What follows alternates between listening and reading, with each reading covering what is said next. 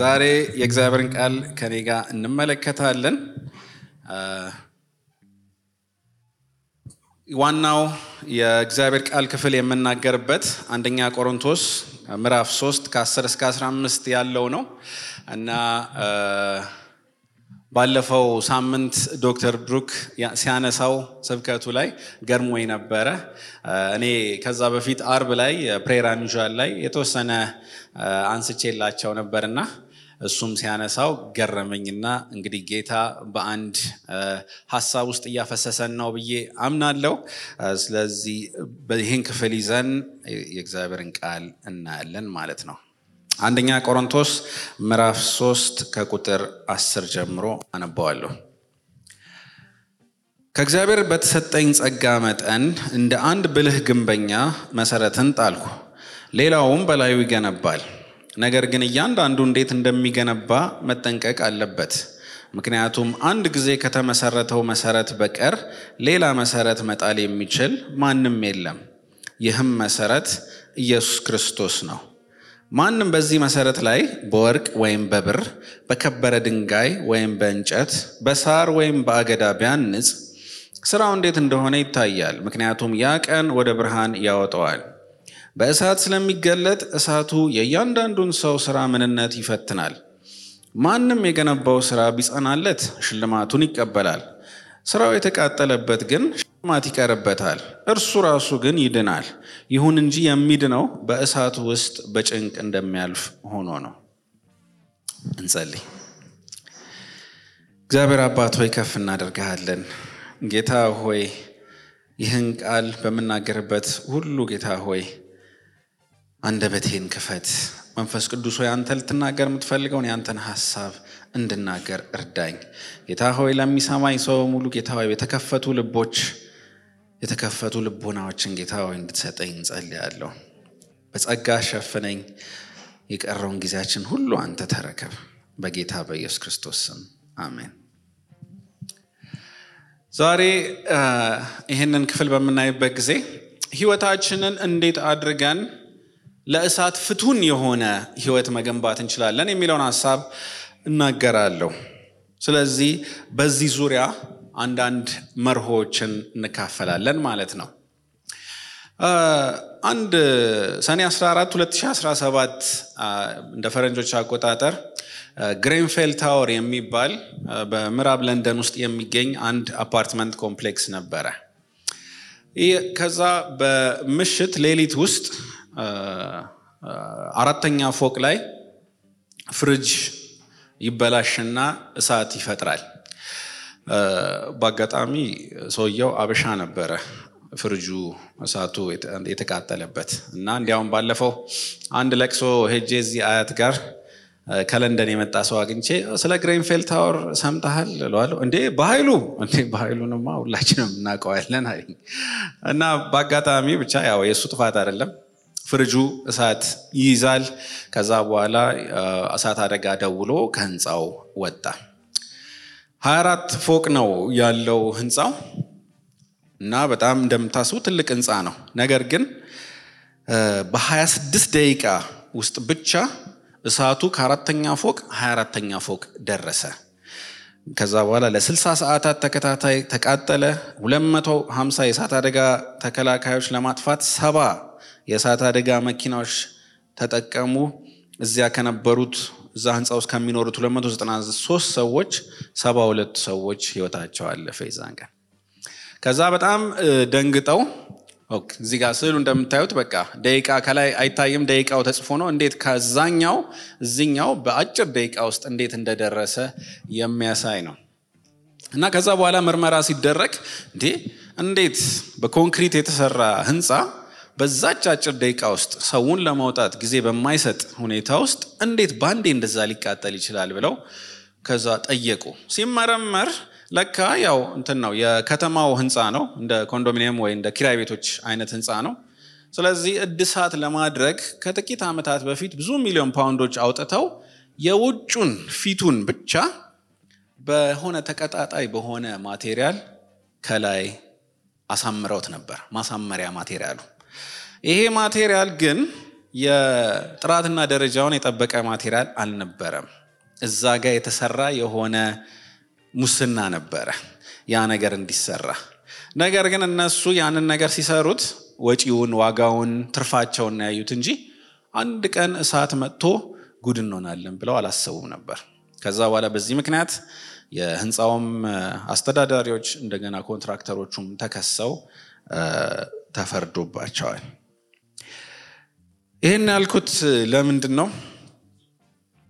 እያንዳንዳችን የግንባታ ፕሮጀክት መሃል እንዳለን ስንቶቻችሁ ታውቃላችሁ?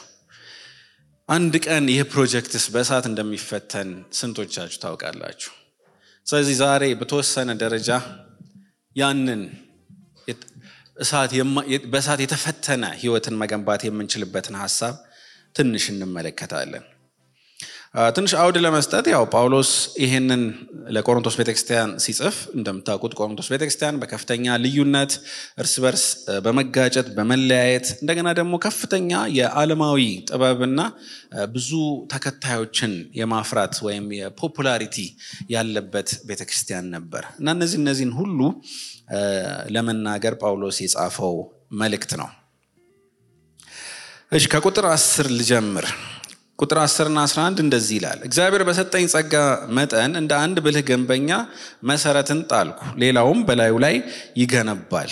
ነገር ግን እያንዳንዱ እንዴት እንደሚገነባ መጠንቀቅ አለበት። ምክንያቱም አንድ ጊዜ ከተመሰረተው መሰረት በላይ ሌላ መሰረት መጣል የሚችል ማንም የለም፣ ይህም መሰረት ክርስቶስ ነው ይላል። ስለዚህ ክርስቶስ አስተማማኝ መሰረታችን እንደሆነ ይነግረናል። የምንመሰረተው በክርስቶስ ላይ ብቻ ነው። በጸጋው በእምነት ድነናል። አንዴ ከተመሰረተው ከሱ ውጭ ሌላ ምን መሰረተው ነገር የለም። እኛ በስራችን መዳን የምንችልበት መንገድ የለም ማለት ነው። ኤፌሶን 2 ከ8 እስከ 9 እንዲህ ይላል። ኤፌሶን 2 ከ8 እስከ 9 በእምነት በጸጋ ድናችኋልና ይህም የእግዚአብሔር ስጦታ ነው እንጂ ከናንተ አይደለም፣ ማንም እንዳይመካ በስራ አይደለም ይላል። ከዛ ወርዶ ቀጥሎ ምንድነው የሚለው? አንድ ጊዜ ከተመሰረተው መሰረት በቀር ሌላ መሰረት ሊመሰረት አይችልም።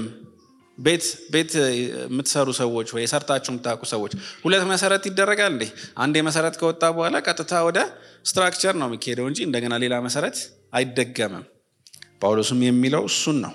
ክርስቶስ ነው አንዴ መሰረት ተፈጸመ ብሎ እሱ የሰራው ስራ ነው እንጂ እዛ ላይ እኛ ለመዳናችን መንግስተ ሰማያት የምንገባበት የእግዚአብሔር ልጅ የምንሆንበት ሌላ መንገድ የለንም። በስራችን የምናገኘው ነገር የለም። ገላትያ 2:21 ላይ እንደዚህ ይላል። ገላትያ 2:21 የእግዚአብሔርን ጸጋ አልጥልም፣ ጽድቅ በሕግ የሚገኝ ቢሆን ክርስቶስ በከንቱ ሞተ ይላል። ስለዚህ ለመዳን ከሰራን ክርስቶስ የሰራነውን ነገር ከንቱ እናደርገዋለን ማለት ነው። ስለዚህ ያንን መሰረት መስርተን ማለፍ አለብን። የመጀመሪያው እሱ ነው። ከዛ በኋላ ምን ይላል? ሌላውም በላዩ ላይ ይገነባል ይላል። ስለዚህ የመገንባት ኃላፊነት ማን ነው ማለት ነው? የሌላው ነው። ክርስቶስ መሰረታችን ሆኖ ተሰጥቶናል። ከዛ በኋላ ግን የመገንባት ኃላፊነት የማን ነው ማለት ነው? የማን ነው ማለት ነው? የኛ ነው። ስለዚህ እንደ ቤተክርስቲያንም እየተገነባን ነው፣ እንደ ግለሰብም እየተገነባን ነው። ያን ኃላፊነት የምንወስደው ደግሞ እኛ ነን። ስለዚህ በእሳት ተፈትኖ የሚያልፍ ህይወት ለመገንባት የመጀመሪያው ስልታችን አንደኛ መሰረታችን ክርስቶስ እንደሆነ ማወቅና መረዳት፣ ሌላ ሁለተኛ መሰረት እንደማይገነባ መረዳት፣ ነገር ግን መሰረቱ ላይ የመገንባት ኃላፊነት የኛ እንደሆነ መረዳት ይገባናል ማለት ነው። ቀጥሎ ቁጥር 12 ላይ እንደዚህ ይላል። ማንም በዚህ መሰረት ላይ በወርቅ፣ በብር፣ በከበረ ድንጋይ፣ በእንጨት፣ በሳር ወይም በገለባ ቢያንጽ ይላል። እዚህ ጋር ሁለት ካቴጎሪ ወይም ሁለት ግሩፖችን ይገልጻል። አንደኛው ወርቅ፣ ብርና የከበረ ድንጋይ፣ አንደኛው ደግሞ እንጨት፣ ሳርና ገለባ ይላል ማለት ነው። እነዚህን ሁለት ክፍሎችን እያሳየን ያለ ነው። የወርቅ ለማቅለጥ 1063 ዲግሪ ያስፈልጋል። ብር ለማቅለጥ ደግሞ 961 ዲግሪ ያስፈልጋል። እንደዚሁም የከበሩ ድንጋዮች በጣም ከፍተኛ ቁጥር አላቸው። ነገር ግን እነዛ እንጨት ሳር ወይም ገለባ የተባሉት በጣም ትንሽ ሙቀት ነው የሚያስፈልጋቸው ያንን ለመቃጠል ማለት ነው። ስለዚህ ይህ ነገር ምንድነው? የመፈተሻ እሳት ነው። የማጥፊያ ሳይሆን የመፈተሻ ነው። የስራው ጥራት ምን ይመስላል? ወርቅና ብር የካራቱ የሚለየው ለምሳሌ 18 ካራት 21 ካራት 24 ካራት የተባለ የሚለየው ምን ለማለት ነው?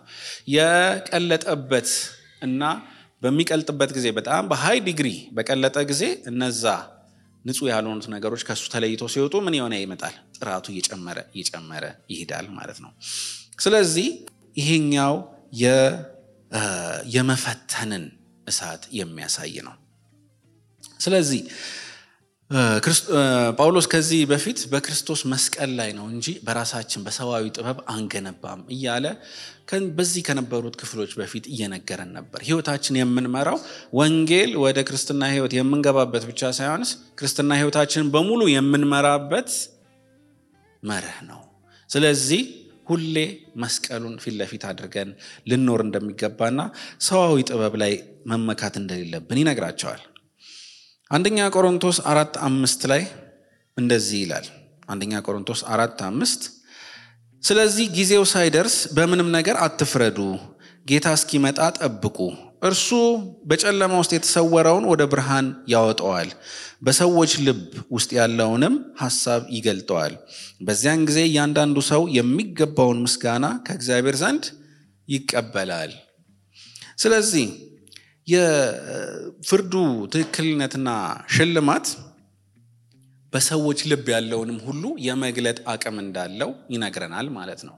ስለዚህ ምናልባት አሁን ሰዎች እናንተን የሚያዩት ስራችሁን ሊሆን ይችላል፣ እንቅስቃሴያችሁን፣ የምትናገሩትን ነገር። ያኔ ግን ምን እያለን ነው?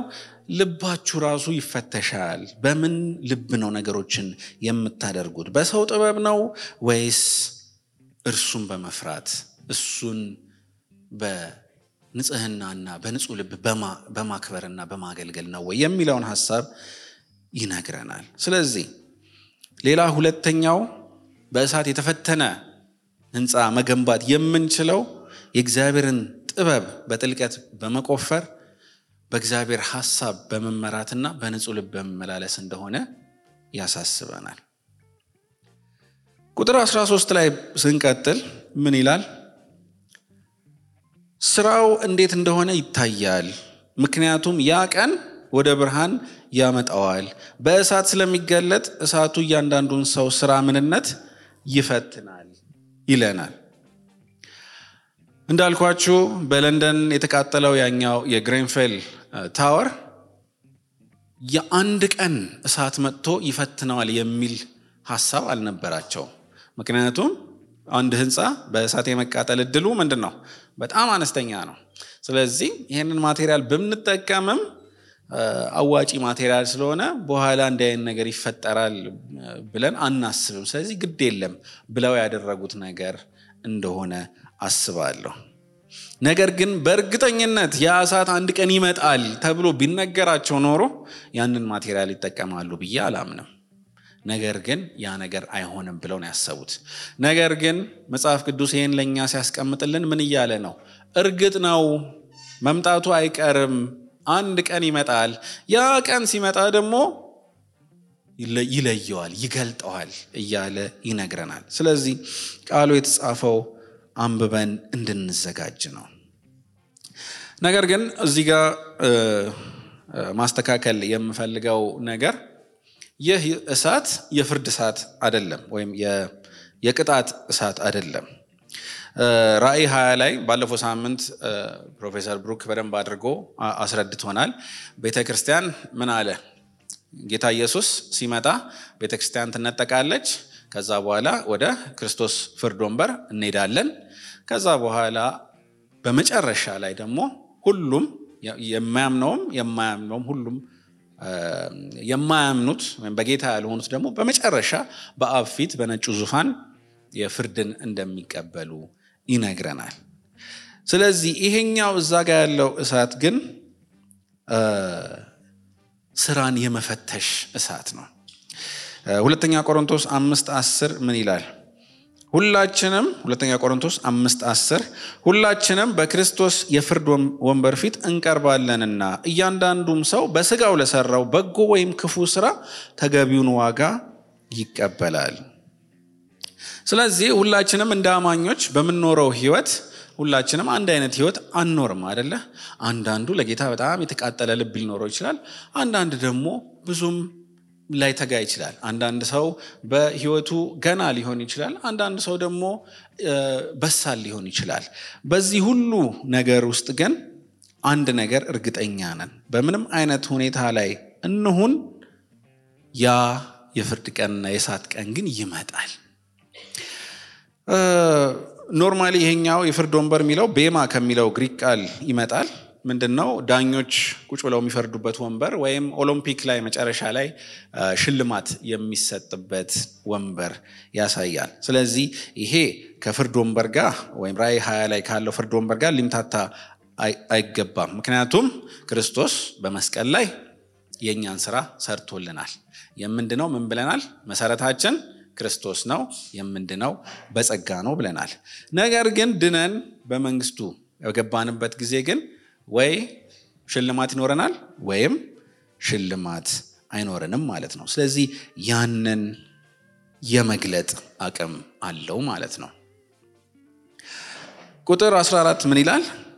ማንም የገነባው ስራ ቢጸናለት ሽልማቱን ይቀበላል ይላል። የገነባው ነገር ቢጸናለት በእሳቱ ባይቃጠል ባይጠፋ ምን ይሆናል? ሽልማቱን ይቀበላል ይለናል። ልክ እንዳልኳችሁ እሳቱ ለመፈተሽ ስራን ለማየት ስለሆነ የመጣው ያንን ነገር በሚመጣበት ጊዜ ምን አይነት ስሜት ሊፈጠር እንደሚችል ሁላችንም ማሰብ እንችላለን።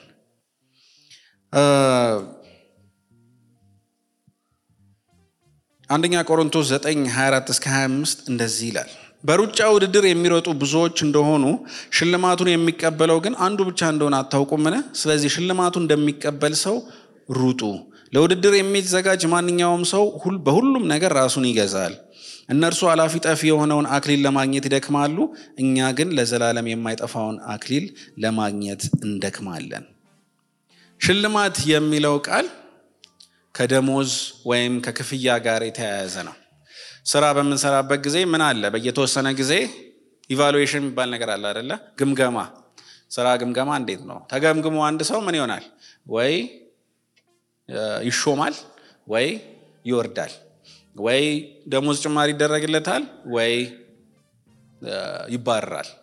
በስራው ይፈተሻል ማለት ነው። ስለዚህ ሽልማት የሚለው ቃል አንድ ሰው ምንድነው?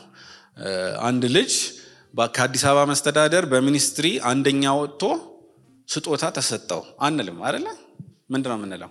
ተሸለመ ነው የምንለው። ለምን? ምክንያቱም ሽልማት ከስራ ጋር የተያያዘ ነው። ስጦታ ግን ምንድነው? እኔ አኒቨርሰሪያችን ላይ ለሚስቴ ሽልማት ሰጠኋት ብል ሴንስ አይሰጥም አይደል? ነው ስጦታ ነው የምሰጣት። በስራ ሳይሆንስ የፍቅር መግለጫ ነው። ስለዚህ እዚህ ጋር በግልጽ የሚያስቀምጥልን ነገር እሱ ነው። ግን ሽልማቱ ምንድነው የሚለውን ነገር ልንጠይቅ እንችላለን። መጽሐፍ ቅዱስ ብዙ ግልጽ አድርጎ የሚሰጠን ነገር የለም። ይሄ ነው ያ ነው። ጳውሎስ እዚህ ጋር የማይጠፋ አክሊል ነው ይላል።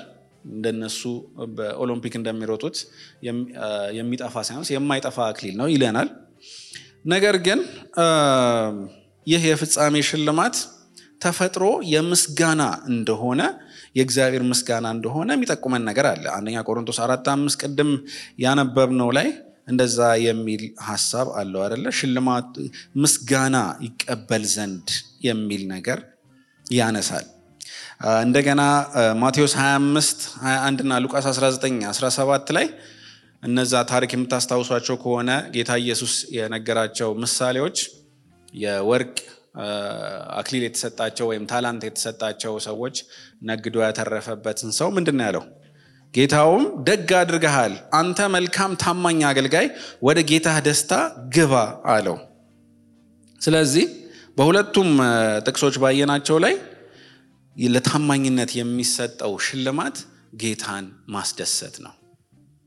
ስለዚህ አንተ ታማኝ አገልጋይ መባልና ያን ሽልማት መቅረት የሚለው ነገር ስለዚህ ያን የሚሆነው በአግባቡ ስንገነባ ነው ቁጥር 15 እንደዚህ ይላል ስራው የተቃጠለበት ግን ሽልማት ይቀርበታል እርሱ ራሱ ግን ይድናል ይሁን እንጂ የሚድነው በእሳት ወይም በጭንቅ እንደሚያልፍ ሆኖ ነው የሚለው ምንድነው ስራው ይቃጠላል ስራው ይጠፋል ሰውየው ግን ይድናል ግን የሚድነው እንዴት ነው በቃ በእሳት ውስጥ እንደሚያልፍ ወይም የሆነ ከሚቃጠል ህንጻ ላይ በቃ ሮጦ ያመለጠ ሽታው ምናምን አለ ግን በቃ ሮጦ አምልጦ ነፍሱን ይዞ ብቻ የወጣ ያ ምሳሌ ነው የሚሰጠው ስለዚህ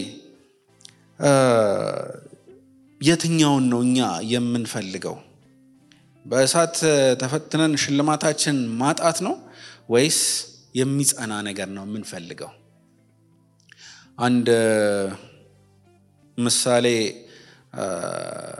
ምናልባት በልጆቻችን አንድ ሰው አሁን ለምሳሌ ሁለት ልጆች አሉት አንደኛው ዶክተር ነው እንግዲህ አበሾች ዶክተር ይወዳሉ እና በቃ በመጣ ቁጥር እንዴ ዶክተሩን ልጄን ተዋወቀው እኮ ሰርጅን ነው እኮ ምናምን ብሎ ያስተዋውቀው ይችላል አንደኛው ልጅ ደግሞ ጫትቃሚ ነው እና ሁሌ በቃ በጓሮ ነው የሚገባው ምናምን ሰው ራሱ ሲጠይቅ እንዴ ያ ልጅ አሁንም ትምህርቱን አልጨረሰም ምናምን ሲባል በቃ ስቅቅ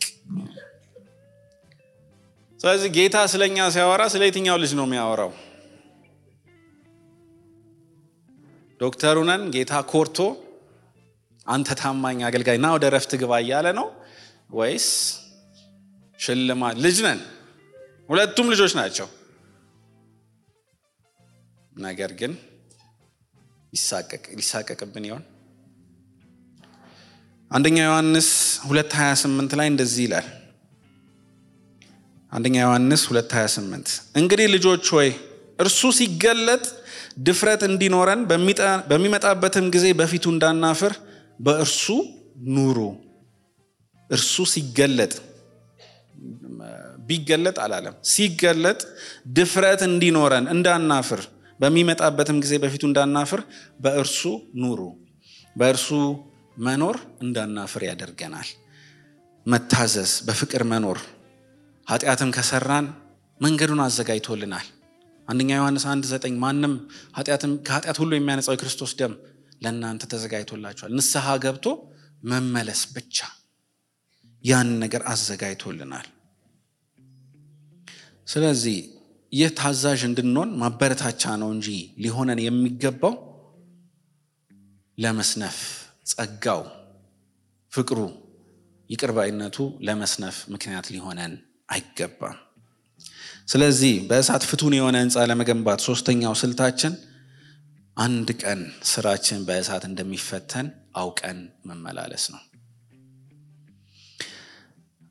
ይሄን ነገር ክሊር ማድረግ ፈልጋለሁ ይሄን ስል እኔ በቃ ፍጹም ነኝ እያልኩ አይደለም ማናችንም ፍጹም አይደለንም ሁላችንም ክርስቶስን በማወቅ ሂደት ውስጥ ነው ያለ ነው እንዲያውም አንዳንድ ጓደኞቼ ስነዳ የሚያቆኝ ብዙም ትግስት እንደሌለኝ ከመሪ ጀርባ ስቀመጥ ይነግሩኛል እየሰራው ያለውበት ነገር ነው ፍጹም ባል አይደለሁም ፍጹም አባት አይደለሁም ወንድማችን የፋሚሊ ዴይ ላይ እየነገረን ነበር ሁላችንም በዛ ምንሄድ ነው ነገር ግን ኃጢአት እየሰራን ጉቦ መክፈል ለኛ ኖርማል ከሆነ ዝሙት ለኛ ኖርማል ከሆነ ውሸት ለኛ ኖርማል ከሆነ ምንም የማይመስለን ከሆነ ግን የሆነ ችግር አለ ማለት ነው ኃጢአቴን አውቄ በቃ ንስሐ እየገባው እየተስተካከሉ ቀን በቀን ጌታ በሰጠኝ እድል ፍቅሩ እየሳበኝ ወደዛ ማደግ አንድ አካሄድ ነው ነገር ግን ደግሞ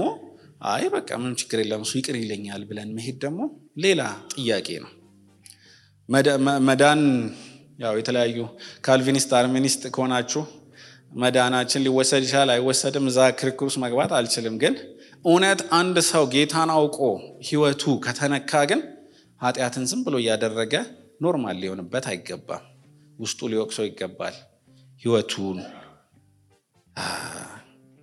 ሊለወጥ ይገባል ጳውሎስም ስለ ጸጋ በሚያወራበት ጊዜ ስጦታና ኃላፊነትን ሚዛናዊ በሆነ መንገድ ነው የሚያስቀምጠው እንጂ እንዲሁ ነፃ ዝም ብለን እንድንኖር አይደለም የከፈተልን በሩን። አንደኛ ቆሮንቶስ 15:10 ላይ ምን ይላል? ጳውሎስ እኔ ከሐዋርያት ሁሉ ያነስኩ ነኝ ብሎ ከተናገረ በኋላ ነገር ግን በእግዚአብሔር ጸጋ አሁን የሆንኩትን ሆኛለሁ፣ ለእኔም የተሰጠኝ ጸጋ ከንቱ አልሆነም፣ እንዲያውም ከሁሉም በላይ በትጋት ሰርቻለሁ። ዳሩ ግን እኔ ሳልሆን ከኔ ጋር ያለው የእግዚአብሔር ጸጋ ነው አለ። ምን አለ? ጸጋው መብዛቱ ሊያሰንፈኝ ሳይሆንስ ከሁሉ የበለጠ እንዲያውም እንድሰራ አበረታታኝ አለ። ከዛ በኋላ ግን እንደገና ሰርቻለሁ ማለት ስለተሳቀቀ መልሶ ግን እኔ አይደለሁም ጸጋው ነው የሰራው፣ የጸጋው ጉልበት ነው ይለናል። ምን እያለን ያለው ጳውሎስ በሃይማኖተኝነትና በዚህ በነፃ እንዲሁ ልቅ በሆነ ጸጋ መካከል ሚዛናዊ የሆነ ሰው ነው። ማንም ሰው ላይ አይፈርድም።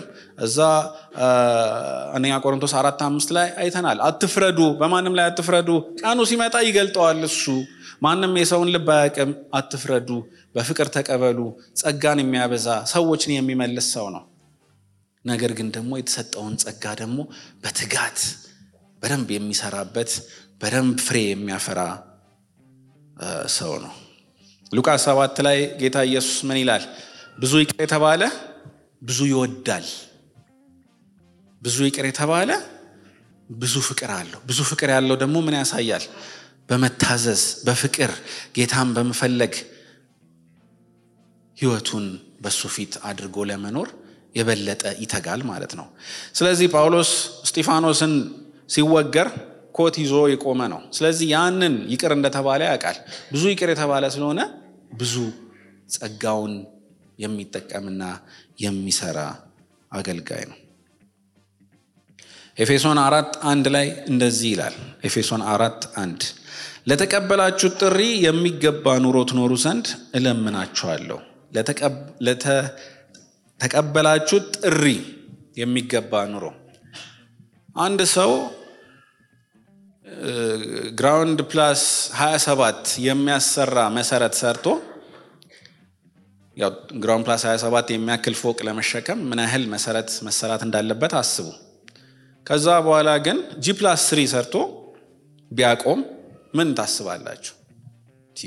ይሄ ሰውዬ ይሄ ሁሉ ብር አውጥቶ ያን የሚያክል መሰረት ሰርቶ ለምንድነው እቺን ህንጻ ብቻ ሰርቶ ያቆመው ይላል። መሰረታችን ማን ነው አልኳችሁ? ክርስቶስ ነው። ስለዚህ እኛ እስከ መጨረሻ እንድንሰራ ሰጥቶልናል። በትንሽ ነገር ብቻ የተሰጠን እቺን ህይወትና ይህን ስጦታ አናባክ ነው። መጽሐፍ ቅዱስ ለመታዘዝ የተጻፈ እንጂ ዝም ብሎ የተጻፈ አይደለም።